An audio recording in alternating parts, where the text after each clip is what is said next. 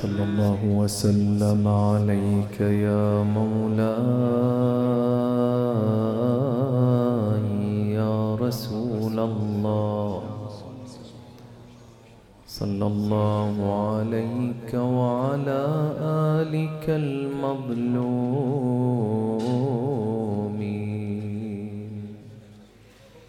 صلى الله وسلم عليك يا مولاي وابن مولاي يا أبا عبد الله يا ابن رسول الله. سيدي يا ليتنا كنا معكم فنفوز فوزا عظيما.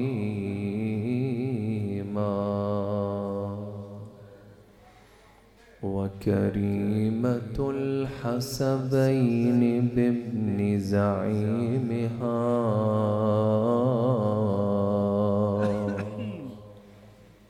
هتفت عشية لا يجيب زعيم.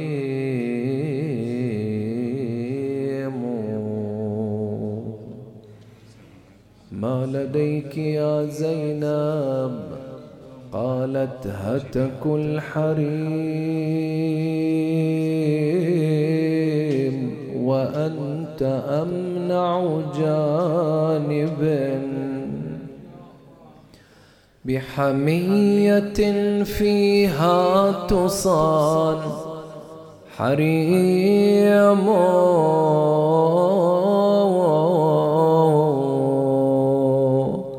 فصلي يا زينب.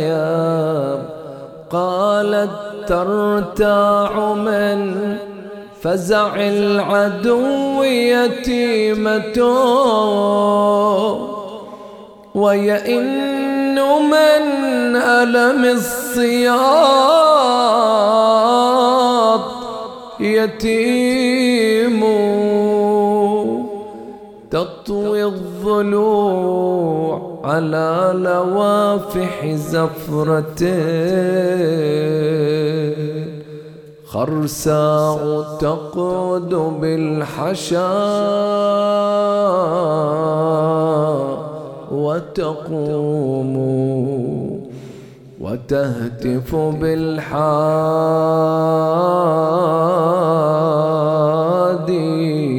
ومن أحشائها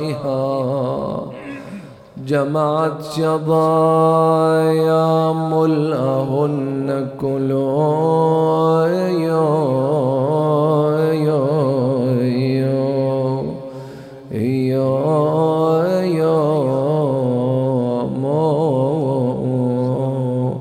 أيها الحادي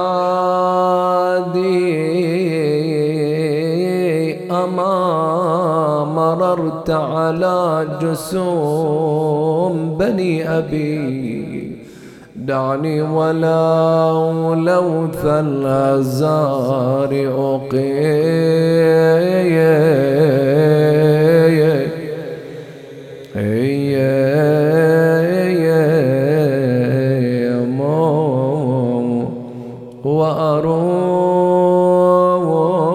وأروح ألثم كل نحر منهم قبلي بأفواه الظبا ملثوم.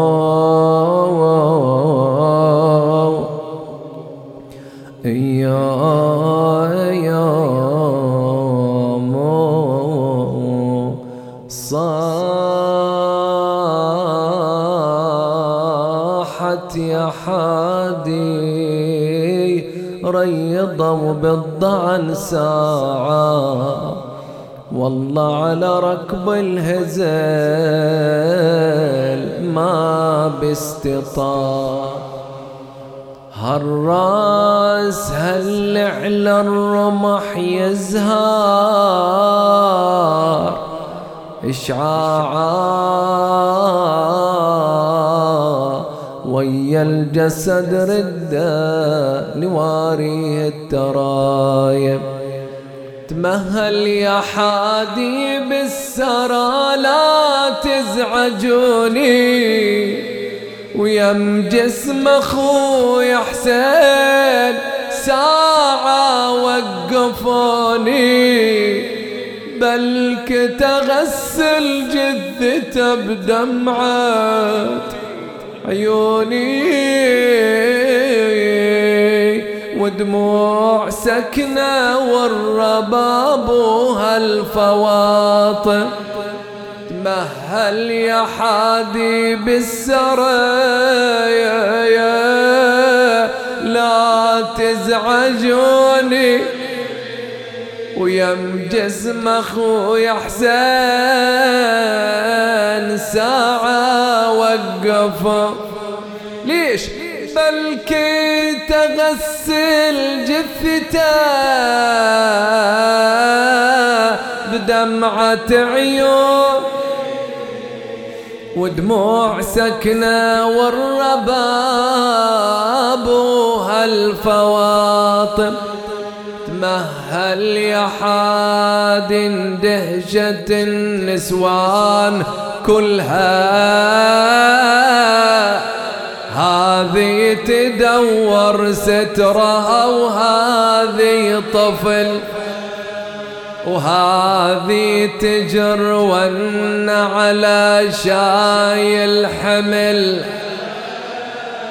وهذه تصيح نشيل والعباس غاية، وخر الممشى ندور أطفال النبوة بالبر هامة، وليش ما عندكم رو؟ وعدنا عليل على السفار ما بقوة، يجذب الونة وذوبت قلب المصاي، ولكن الأمر لله، ولا حول ولا قوة إلا بالله العلي العظيم. إنا لله وإنا إليه راجعون.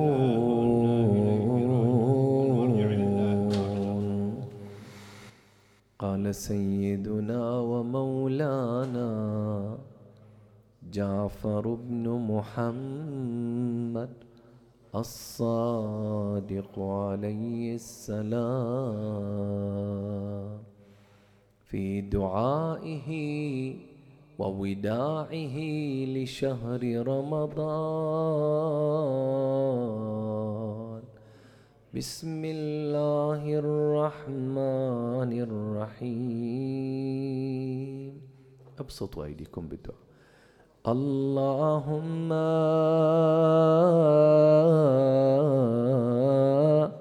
وهذه أيام شهر رمضان قد انقضت، ولياليه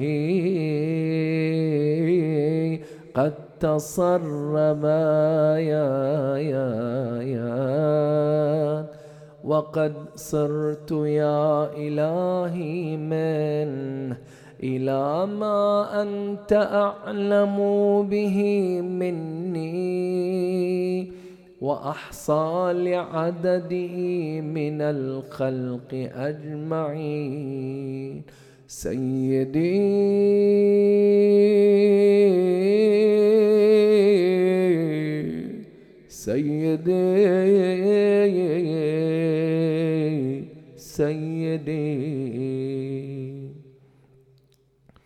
إن كنت رضيت عني في هذا الشهر فازدد عني رضا، وإن لم تكن رضيت عني فمن الآن فارض عني يا أرحم الراحمين. وصل يا رب على محمد وآله الطيبين الطاهرين. الله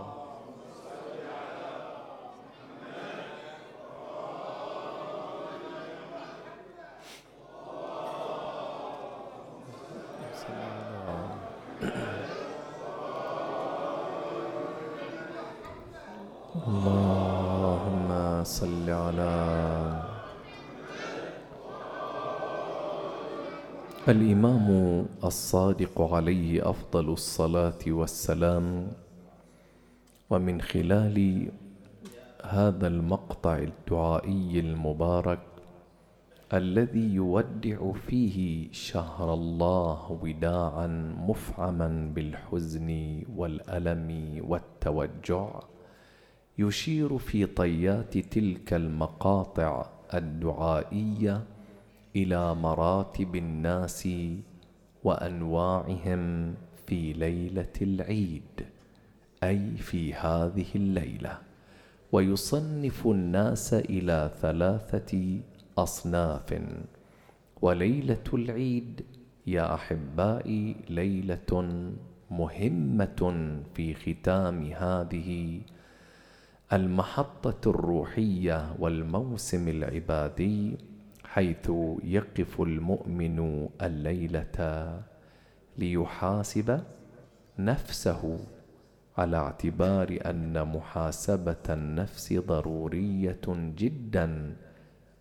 لماذا؟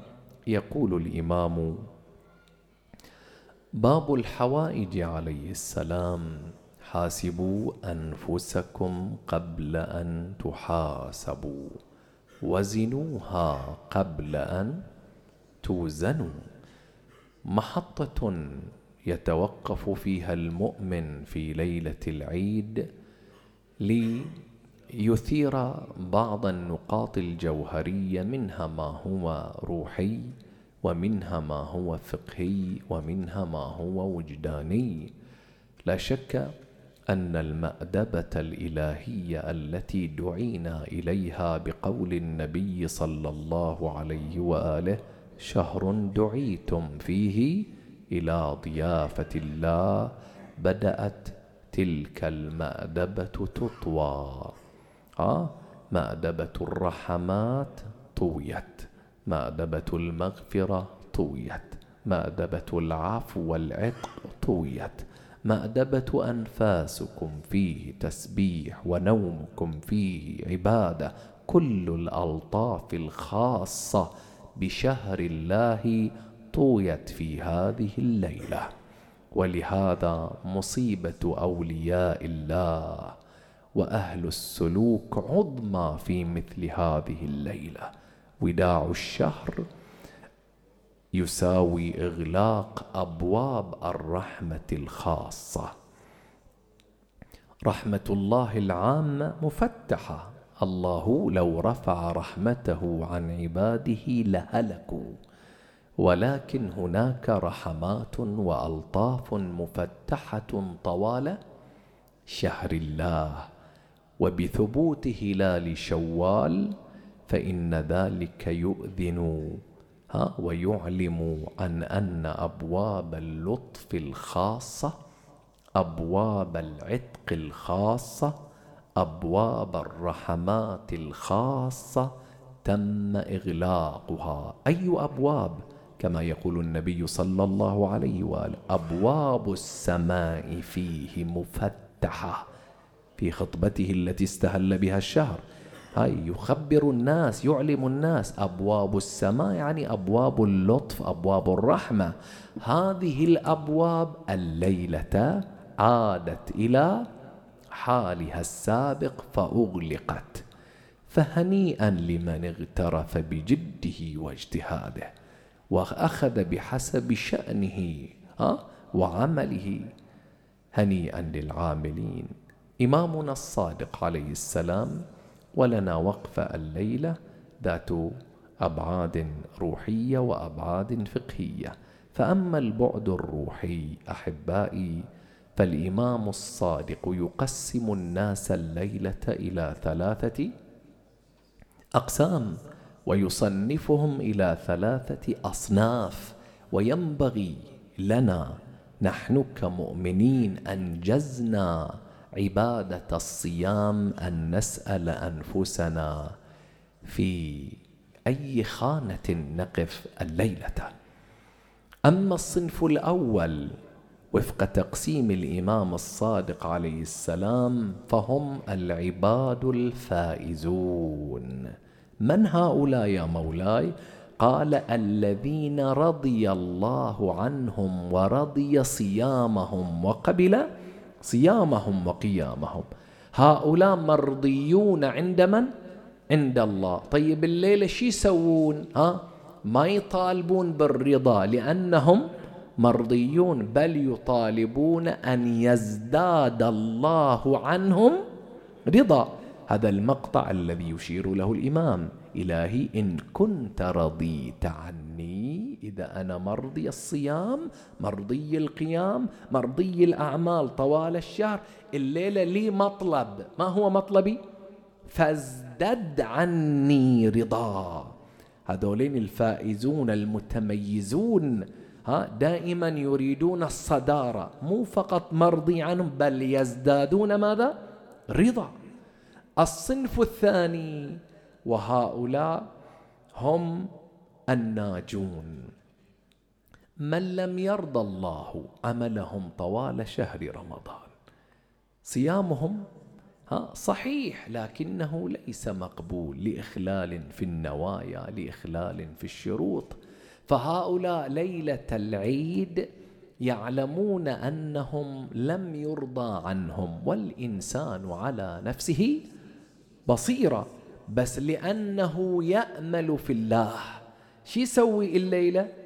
يقول الإمام عن لسانهم: وإن لم تكن، إذا كنت أنا في الصنف الثاني، وإن لم تكن ماذا؟ رضيت عني، إذا صرت في خانة غير المرضي. طيب شو أسوي الليلة؟ أضع يدي على خدي محزون؟ لا، الليلة ليلة أمل، ليلة العيد ليلة عبادة، ليلة طاعة، ليلة انقطاع. التفتوا إلى قيمة هذه الليلة، ليلة التهجد. فلهذا إلهي وإن لم تكن رضيت عني فمن الآن أصحاب الحاح، أصحاب أمل، أصحاب رجاء، فمن الآن شنو؟ فرض عني. كمل يا أرحم. يعني ترى هاي الرحمة أنا مو مستحق إلها بجدارة مثل القسم الأول المتميزون الذين يطالبون زيادة الرضا، مرضي عنهم.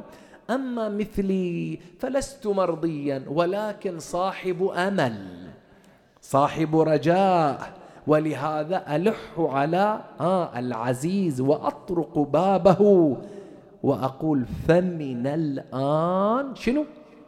فرض عني يا أرحم الراحمين. لأنه من منطلق الرحمة، يعني مو منطلق الاستحقاق. ترى أنا أصلا ولا استحق رضاك، لكن لأنك رحمن رحيم تفضل على هذا الحقير. بماذا؟ بأن تتقبل منه هذا اليسير. أما الصنف الثالث الليلة فهم من؟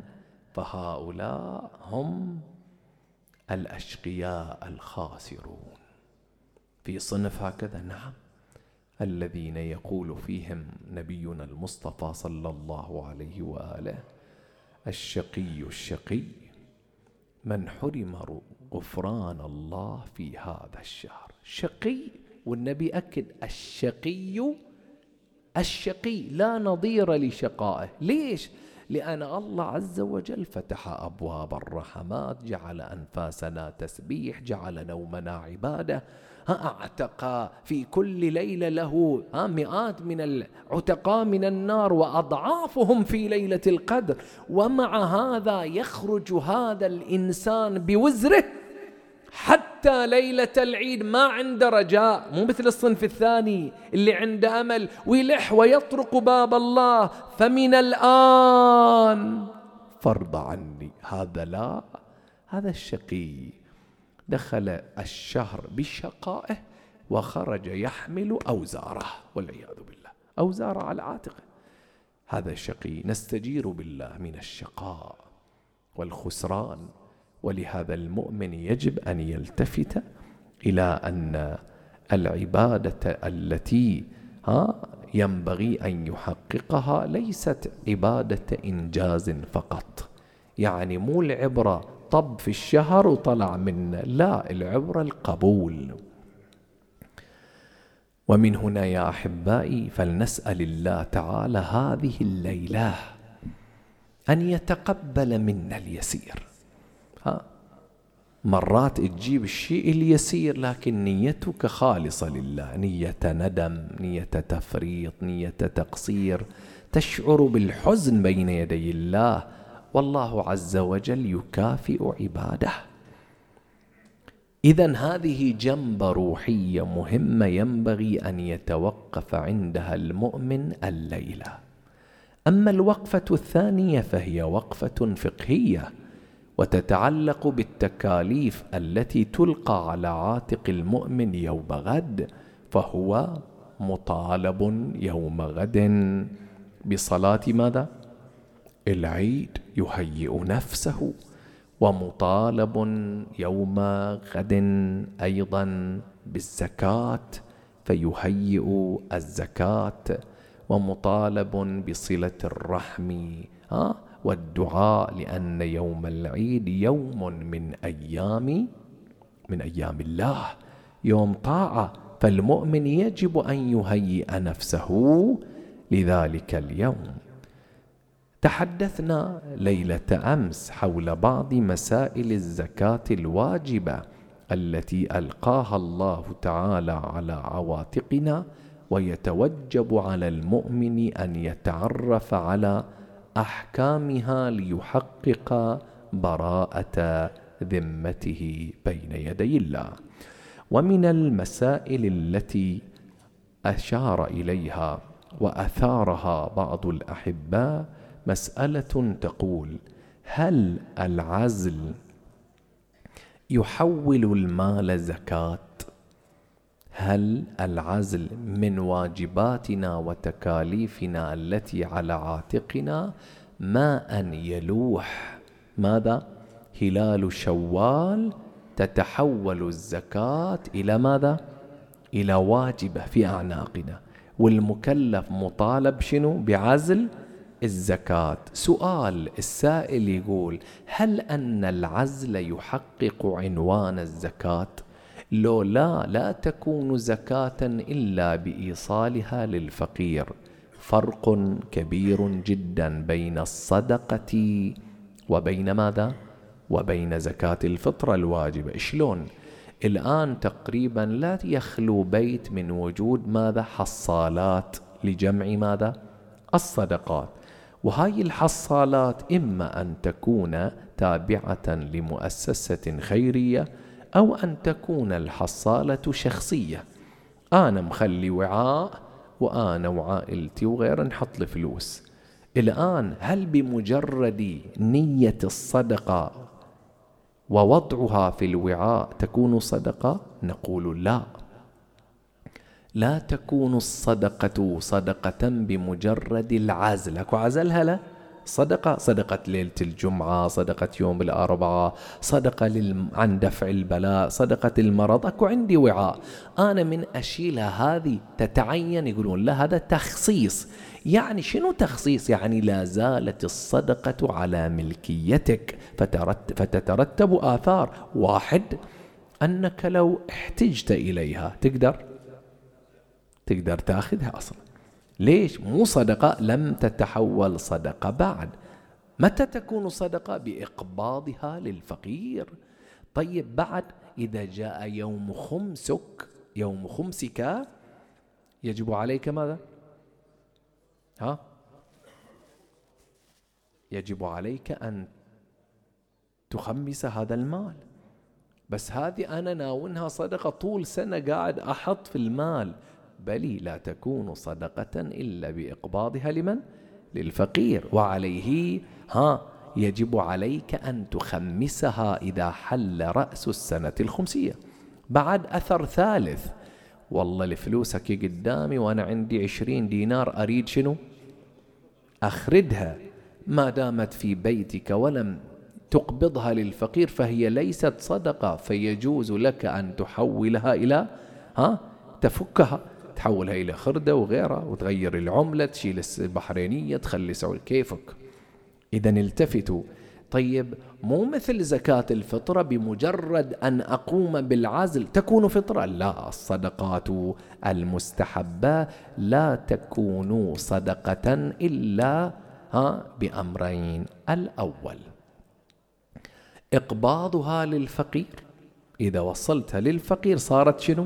صدقة. أما الثاني أن تكون لك وكالة. أنا ما راح أتكلم الحين لاحقا عن حصالات الجمعيات الخيرية، الحين أتكلم عن حصالاتنا شنو؟ الشخصية. أكو مخرج ثاني إذا أردت أن أحولها صدقة حقيقية. شلون؟ سماحة السيد السيستاني مد الله في عمره أعطى إذن عام للمكلفين جميعا. شنو الإذن؟ أنك تقبض الصدقة بالنيابة عنه. مو الصدقة إما أن توضع في يد الفقير أو في يد الفقيه. التفتوا جيدا وتتحقق إيش؟ الصدقة عند الفقيه أو الفقير. أنت ما عندك فقير في البيت، شو تسوي؟ إذن أكو إذن عام. والله ما سمعت أكو الخطيب شيخ إبراهيم يقول الحين، سمعت له لا؟ ينقل عن سماحة شنو؟ سيد السيستاني أنه يقول أني أعطي جميع المكلفين إذنا عاما في قبض الصدقة بل وإيصالها للفقير. شلون يعني؟ إنك من تطلعها بيدك اليمين مثلا تقول هذه شنو؟ صدقة، وبالوكالة اللي عاطنها سماحة السيد السيستاني لكافة المكلفين اللي أنا واحد منهم أقبض شنو؟ الصدقة. خلاص بالوكالة عن صارت صدقة بالفعل. خلاص بعد. والحين إذا جاء يوم خمسك ما تخمسها، تريد خردة ما تخردها، صارت صدقة، صارت صدقة، لا يجوز لك الرجوع فيها تقول بس هونت. ما في هونت، انتهينا إذا قبضتها بالإذن العام من سماحة السيد. انجي إلى الحصالات شنو؟ التابعة للجمعيات الخيرية. هاي الحصالات إما أن تكون الجمعية الخيرية مأذونة من الوكيل شنو؟ الشرعي، هاي الحالة الأولى. وإما أن لا تكون مأذونة ولكن إيش؟ تقوم بعملية الجمع دعما لمن؟ الفقراء.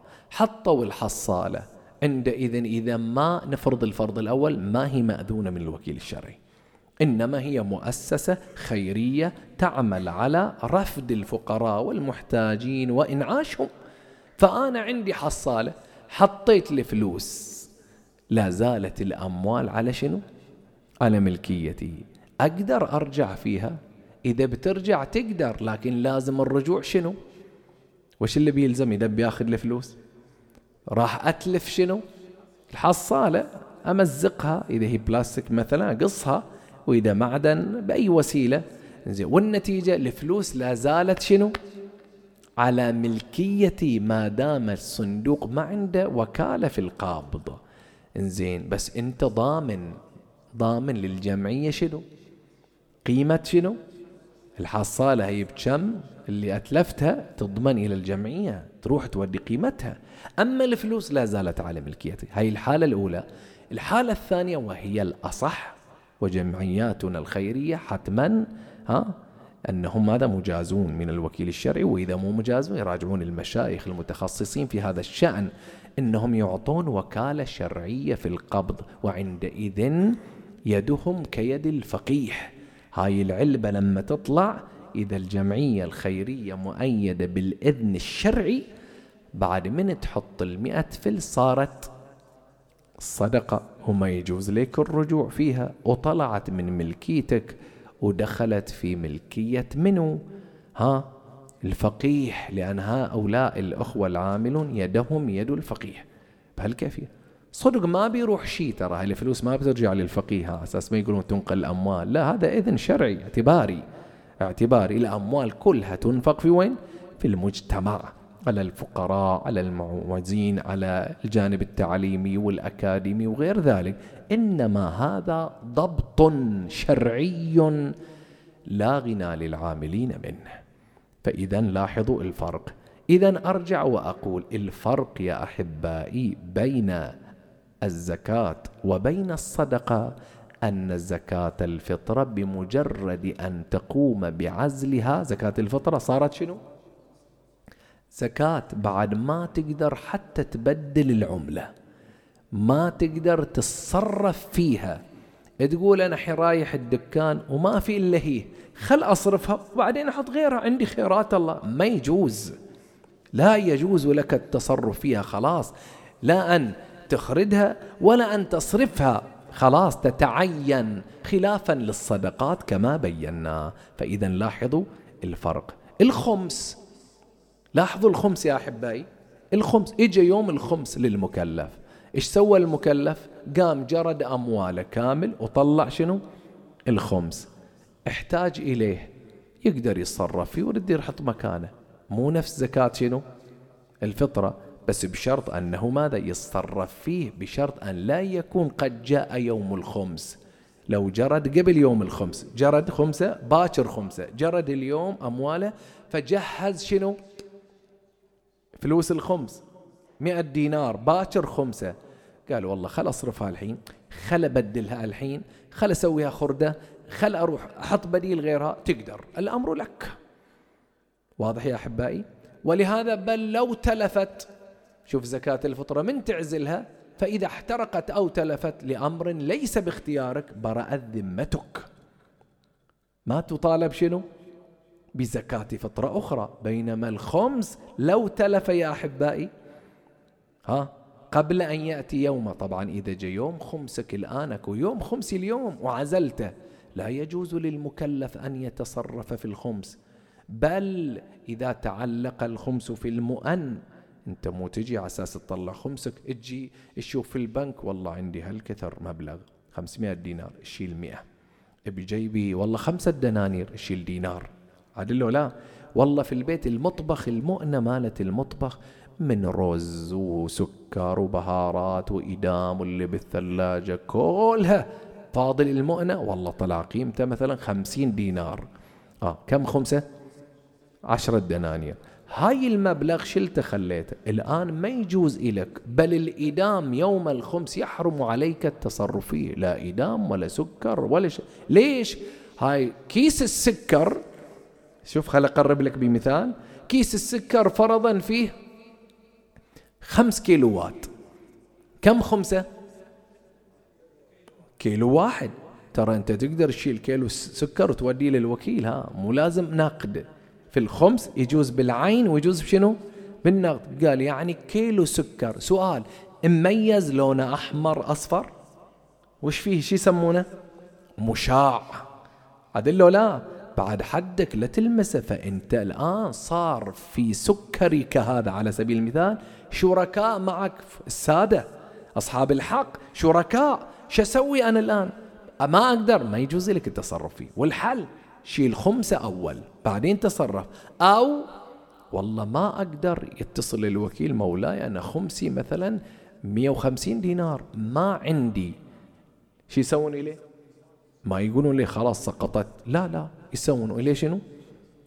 يسوون إليه ترتيبات بتحويلها إلى أقساط. كم تستطيع الدفع؟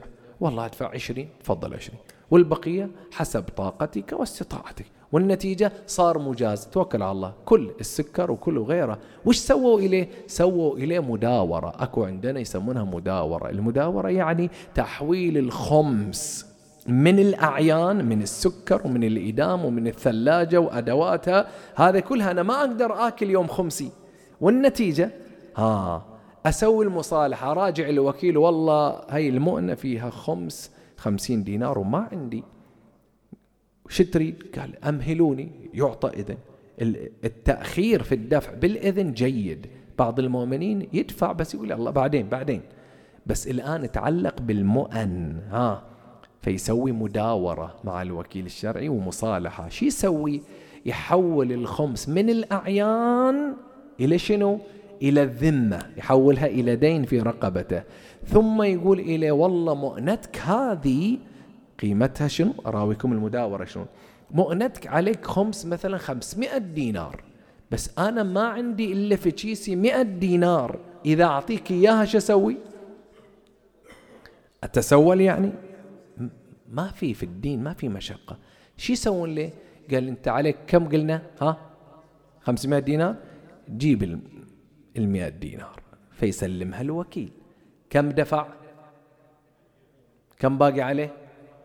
يرد الوكيل يقرضها إياه، أخذها قرض رد يعطيها إياه، ملكها لما قرضها إياه ورد، هاي يسمونها مداورة في الفقه، التفت فيرد يدفعها إلى منو؟ الوكيل، يقبضها الوكيل بالوكالة عن الفقيه ورد يعطيها إياه بنية قرض، ورد يدفعها، تمام؟ ورد يدفعها إليه 5 مرات. كم دفع؟ الآن شو اللي صار؟ سدد لو ما سدد؟ بس تحول الخمس من النقد والعين إلى الدين، يعطونا 100 دينار، تفضل بارك الله فيك روح عيش. لكن الدين في وين صار؟ تحول الخمس إلى دين، طلع من الأعيان.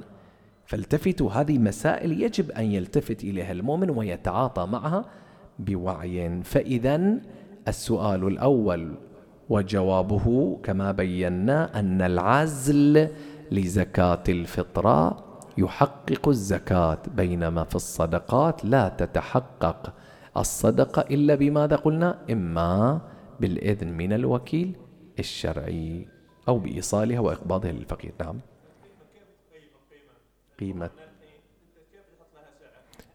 قيمة شنو الزكاة؟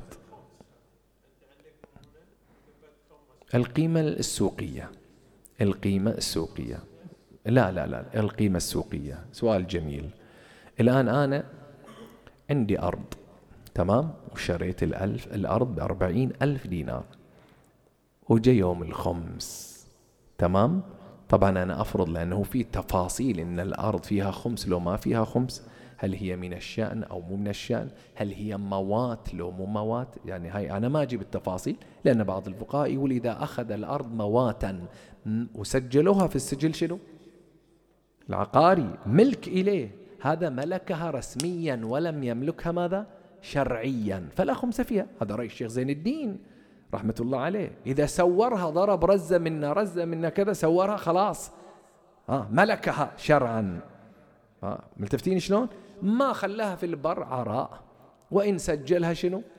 رسميا، ما يتعلق، تفاصيل موجودة. ومرات لا، كرأي سيد السيستاني يقول لا، إذا أنت ما تشتري الأرض يخل بشأنك، معيب في شأنك، فإذا يكون من شأنك أن تكون لك الأرض فلا خمس عليك فيها.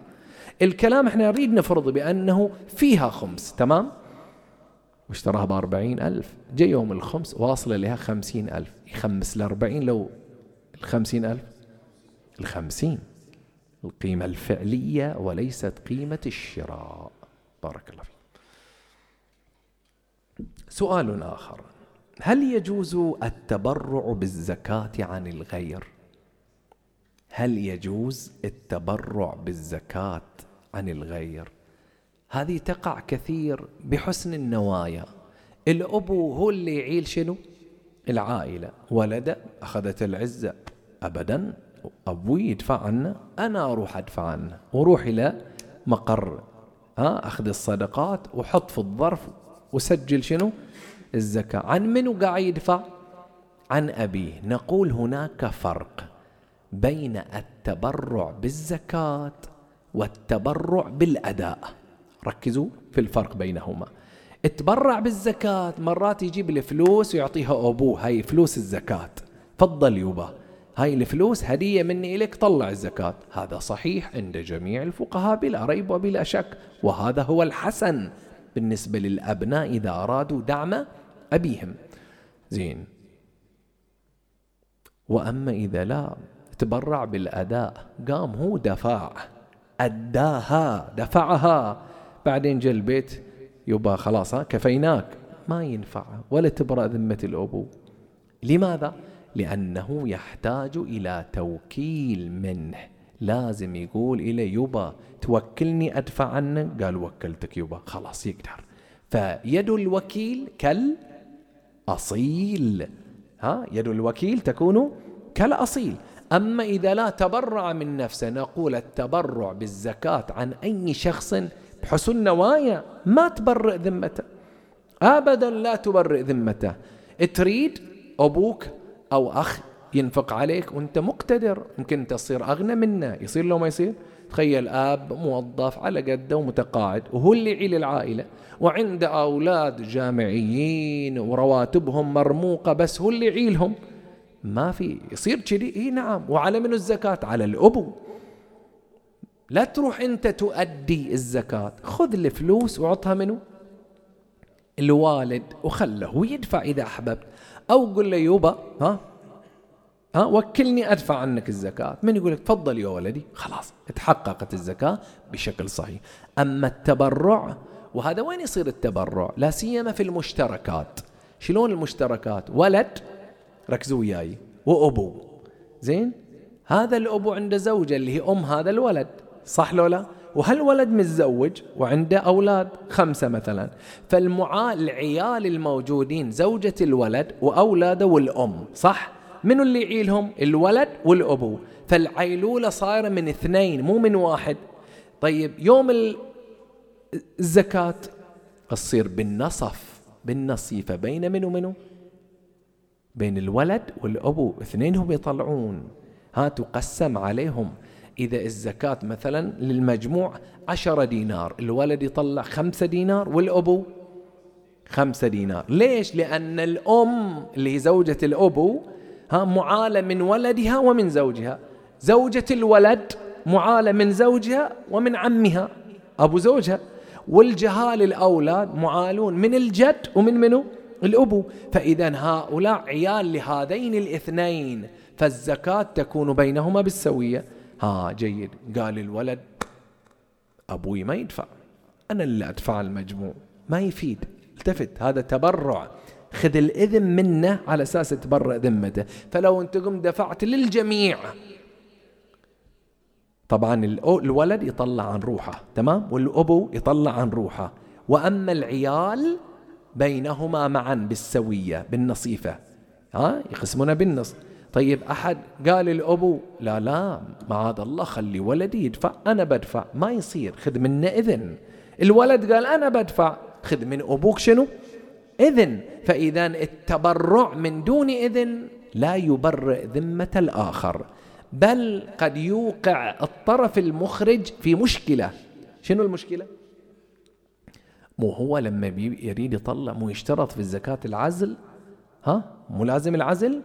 إنزين، لما يخليها إذا هو 10 دينار مطلع 5 دينار عن روحه و5 دينار عن منه؟ أبوه، والإخراج عن أبيه خطأ.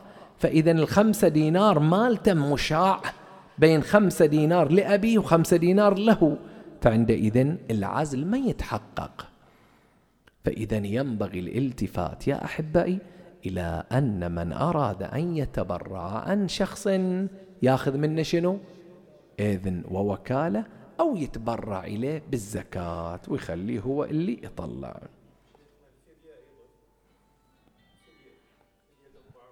أما الفدية، جميل، الفدية يا أحبائي البعض يطلق عليها كفارة والبعض يسميها فدية.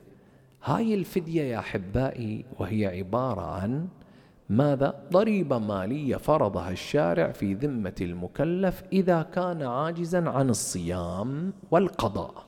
أكرر، صيام زائد قضاء. لو فطر اليوم عليه يوم يقضيه، صح؟ إذا يقدر يقضيه ما عليه فدية.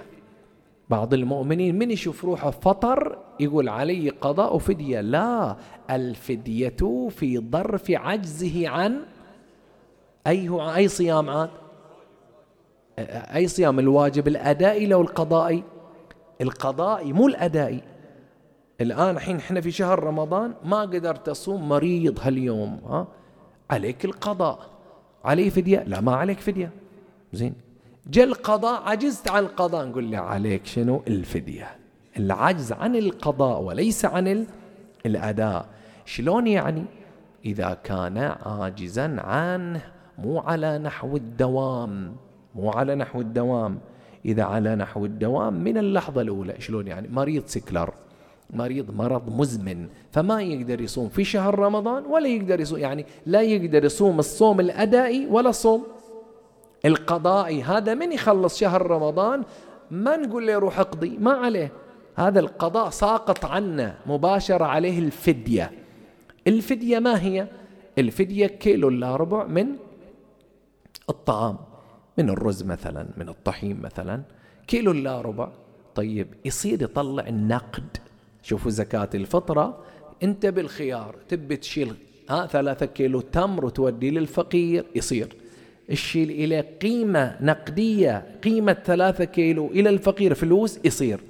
أما الفدية لا تجوز ولا تصح إلا بالأعيان لا بالأموال. ملتفتين؟ 1.4 كيلو عن كل يوم فطرت فيه، فإذا فاطر 5 1.4 كيلو ضربه في 5، لازم بالدقة. لا سوى كيلو، شو المشكلة؟ سوى كيلوين، ما يشترط أن 1.4 كيلو لازم معزول. لا لك أن تزيد، شيل كيس عيش ووده فوق الحاجة، فوق المطلوب، يصير وأنت مأجور وحققت براءة الذمة. لازم إلى أفراد متعددين، لا يجوز الأمداد كلها مال شهر كامل لعائلة واحدة، لفقير واحد، يصير. نعم. طبعا التفتوا إلى نقطة هنا جوهرية أيها الأحبة، بالنسبة إلى بعض المؤمنين أو نقول المؤمنات، لأن هذا بلاء النساء أكثر. لأن إذا ابتليت المؤمنة بعادتها الشهرية في شهر رمضان وخذت لها 10 أيام 7 أيام، خلاص بعد شهر رمضان مطالبة بشنو؟ بالقضاء، لازم تقضي. بعض الأخوات مثلا تصير حامل بس ما تقدر، مريضة ما تقدر تصوم مرة من 10 5 ويظلون 5 إلى أن دخل شهر رمضان التالي. نقول لها إذن بعد شهر رمضان تقضين 5، لكن عليش فدية عن 5 الأيام، كل يوم مد من الطعام، مع أنها ما قدرت تصوم بسبب الحمل والتعب، لكن عليها أن تقضي بعد ذلك، وعليها ماذا؟ وعليها الفدية. فإذا الفدية يا أحبائي يجب أن تكون في الأعيان ولا تكون لها بديل نقدي. الفدية التبرع هكذا ما يجزي. الفدية يا أخوان مثلا عندي ولد أو فقل أبوي مريض وما عاجز، يصير أطلع عنه بدون إذنه؟ لا، استأذن منا على أساس هذا التكليف مو في عنقك أنت، في عنق منه؟ في عنق الأبو. إذا الأب مريض وعاجز عن الصوم، زين، عاجز عن الصوم الأدائي وعن الصوم شنو؟ طبعا إذا يقدر قضاء ما في فدية، نقول حتى القضائي. إذن بمجرد يخلص شهر رمضان ذمة الأبو مشغولة، ذمة الأبو مو الولد. تمام؟ واضح شلون؟ فعندئذ ما يصير يتبرع الولد من تلقاء نفسه دون أن يستجاز منه، من اشتغلت ذمته. اسأله قول لي ترى بابا أنا بطلع عنك، قال توكل على الله يا ولدي. شلون؟ إذا تقول لي إن ما في وعيه، يعني شنو ما في وعيه؟ غايب، ما عنده عقل مثلا. أكو في سؤال جاي نربطه ويا بعض، يلا ما دام وصلنا لغياب الوعي، ما حكم من ابتلي بالزهايمر وما حكم من ابتلي بالخرف؟ شو الفرق بينهم؟ اثنينهم يصيبون العقل صح، لكن أحدهما الزهايمر نسيان، مو غياب للوعي. يعني الإنسان صاحي في إدراكه في عقله، لكن كثير شنو؟ النسيان. وهذه مشكلة. يعني في هذا الشهر الكريم اتصلت بإحدى الزوجات الأمهات كبيرة، يعني لأن زوجها كبير مسن، تقول شيخنا زوجي مبتلى بمرض زهايمر يسمونه، مسكينة على نيتها. قلت يا عرفة كله ينسى. تقول يصبح الصبح يقول وين الريوق؟ ما يدري شهر رمضان ينسى. فأقول له يا أبو فلان شهر رمضان، قال أوه استغفر الله استغفر الله، ورد خلاص يصوم له ربع ساعة قاعد ياكل في المطبخ، نسى خلاص. زين اجي له شهر الله، أوه اللي في حلقة دخل واللي طلع. زين ورد يرجع. وطبعا أكل الناسي، إذا واحد ناسي شنو حكمه؟ يقولون رزق ساقه الله إليه، خب ما عليه شيء، خب اللي دخل في حلقة بس من التفت اللي على لسانه يطلعه، واللي دخل انتهى، فصومه صحيح إلى الآن صومه صحيح.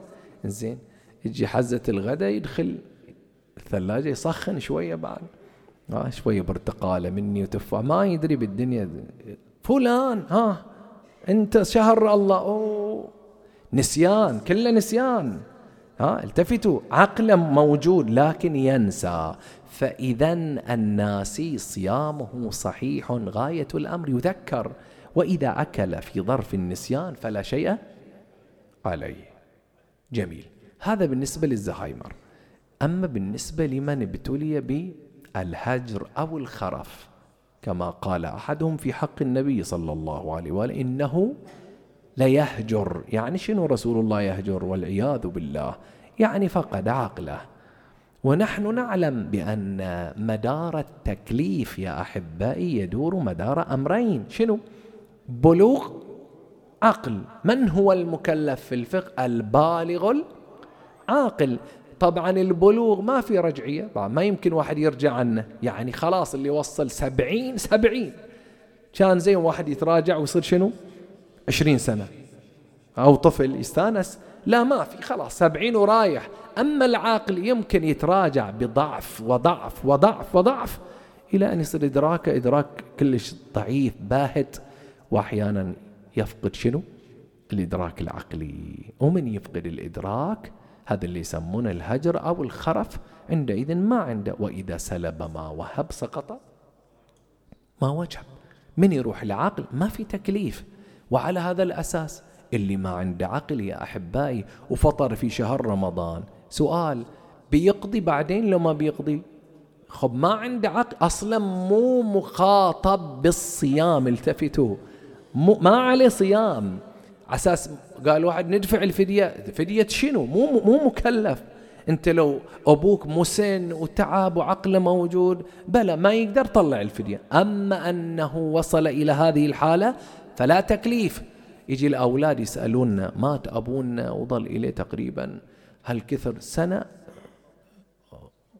ما عنده حواس، نقضي عنه الصلاة؟ لا، ما يقضى عنه، مو مكلف أصلا، ليس مكلفا. فلا يجب على ولده ولا على ذويه أن يقضوا ماذا عنه. نفس الشيء، الصلاة تسقط، الصيام تسقط. يقضى عنه؟ لا، ما يقضى عنه. بمجرد غياب العاقل سقط قلم التكليف. حتى الزكاة ساقطة. عجيب، يعني شلون؟ تخيل ان هذا الأبو، يلا مدام احنا حاكينا زكاة صح، تخيل هذا الأبو، سامحوني أطلت عليكم بس لا بأس إن شاء الله، فيه لله رضا ولكم ولنا نفع إن شاء الله. هذا الأبو فاقد العقل، مخرف، حفظ الله آباءنا جميعا. إنزين وجاء، بس هو متقاعد وراتبه قوي والعائلة كلها عايشة على شنو؟ هو غاية الأمر إنه مو بيده يدفع. زين ولده ياخذ وينفق ومعيش العائلة في أفضل عيشة. فالمعيل هو منه؟ هذا الأب المقعد الغائب عن الوعي اللي ما يدري. زين جاء يوم العيد، منو اللي يتحمل الزكاة؟ احنا كلنا نعرف المعيل، المدار هو المعيل. المعيل هنا مو الولد، المعيل الأبو. الولد أصلا معال، هو ياخذ فلوس أبو يصرف على روحه وعلى أمه وأخواته وغيره، فهو معال وليس معيل. هو مدير، يعني متصرف في الأموال، متولي في الصرف، ليس إلا. طيب منو يطلع الزكاة حين؟ المعيل الحقيقي منو؟ الأب. ولأن من شرائط وجوب الزكاة العقل، فإذا غاب العقل سقطت شنو؟ زكاة الفطرة، ما يجب عليه. ما يجب، هو اللي يعيلهم فما يجب. فالأحوط. شوف الآن شلون، فهو ما يجب. هذولين مو عيال، هذولين عفوا مو معيلين، دولين عيال عليه، عيال، والتكليف مو عليهم، التكليف على من يعيلهم، واللي يعيل فاقد للعقل سقط التكليف. فإن كان فيهم من هو غني، إذا كان فيهم غني فالأحوط يخرج ماذا؟ زكاة نفسه الأحوط. وأما إذا لا، أطفال وعيال وصغار وفقراء وكذا، بعد ساقط عنهم، لأن مو تكليفهم أصلا، التكليف تكليف الأب، والأب سقط عنه قلم شنو؟ القلم، ما عليه بعد. هذا في مسألة أنا الآن بتخطرها، بس في وين طارحينها هكذا.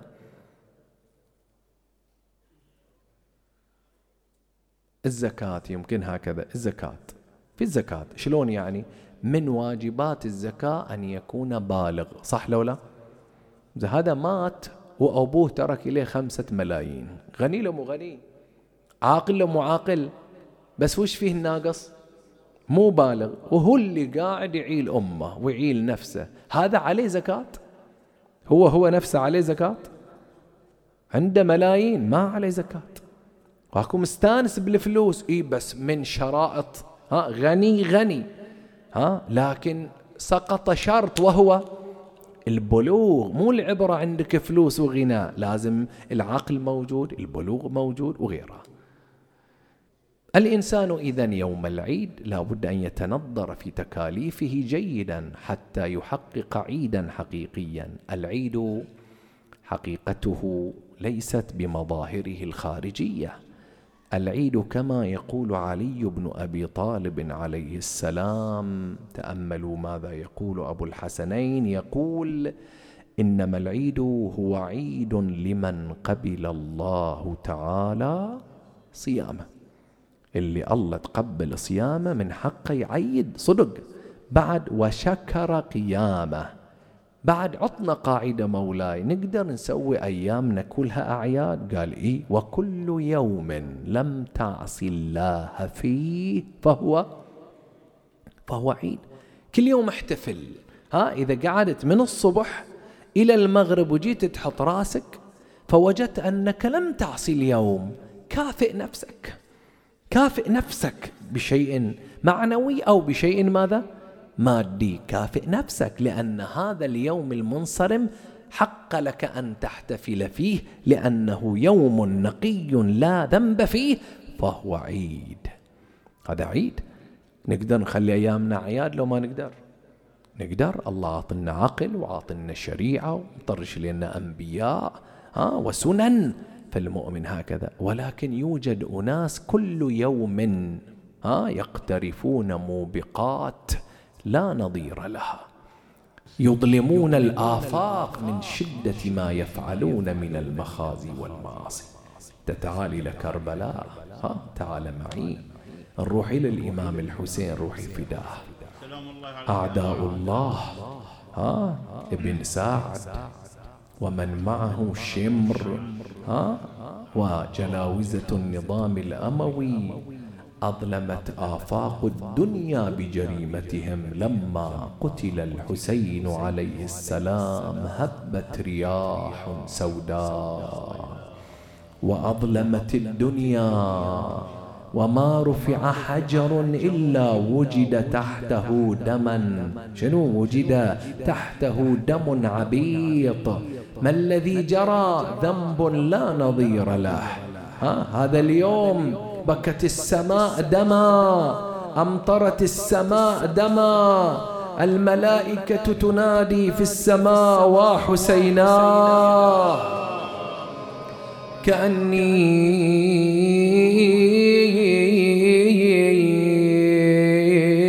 بأم المصائب فاطمة عليها السلام، وهي ترى ولدها جث بلا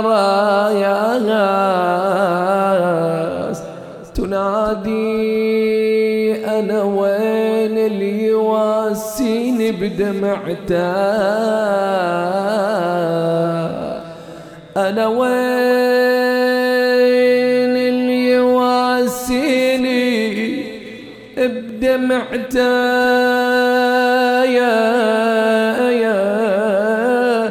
على ابن الذي حزوا رقبته. أويلا أويلا أويلا يا ابن ما حضرته ما حضرته،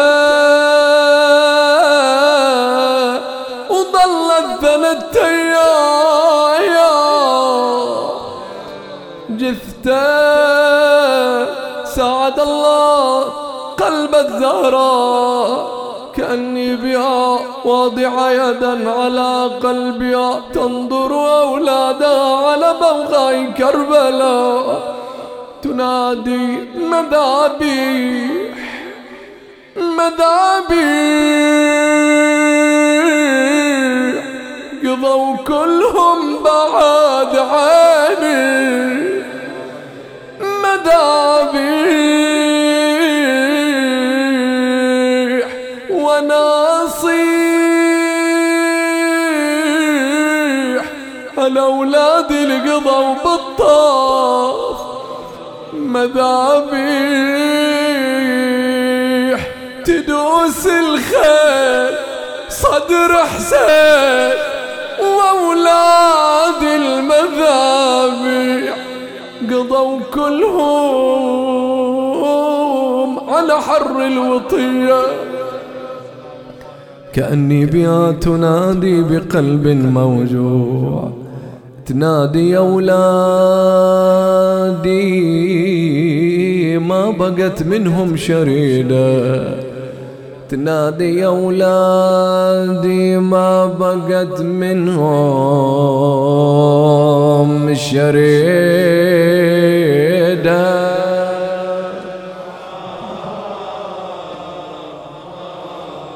ما بين ضامي وبالعطش حزام وري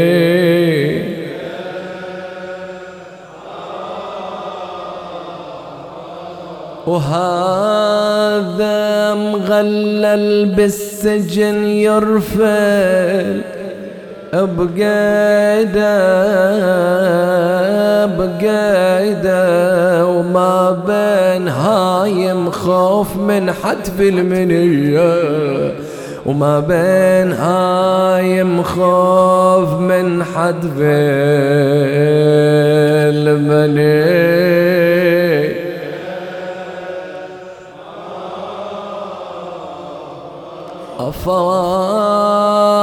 أفاطم لا خلت الحسين مجدلا وقد مات عطشانا بشط فراتي إذا للطمت الخد فاطم عنده وأجريت دمع العين بالوجنات يا الله. اللهم تقبل منا اليسير واعف عنا الكثير. لا تدع لنا في مقامنا هذا ذنبا إلا غفرته ولا عيبا إلا سترته ولا هما إلا كشفته ولا أسيرا إلا خلصته ولا غريبا إلا أرجعته ولا مريضا إلا شفيته وعافيته ولا حاجة من حوائج الدنيا والآخرة لك فيها رضا ولنا فيها صلاح إلا قضيتها ويسرتها يا رب العالمين. إلهي أعوذ بجلال وجهك الكريم أن ينقضي عني شهر رمضان أو يطلع الفجر من ليلتي هذه ولك قبلي تبعة أو ذنب تعذبني عليه. اللهم لا تجعله آخر العهد من صيامنا بشهرك الكريم فإن جعلته آخر العهد فاقلبنا مرحومين ولا تقلبنا محرومين إله الحق آمين.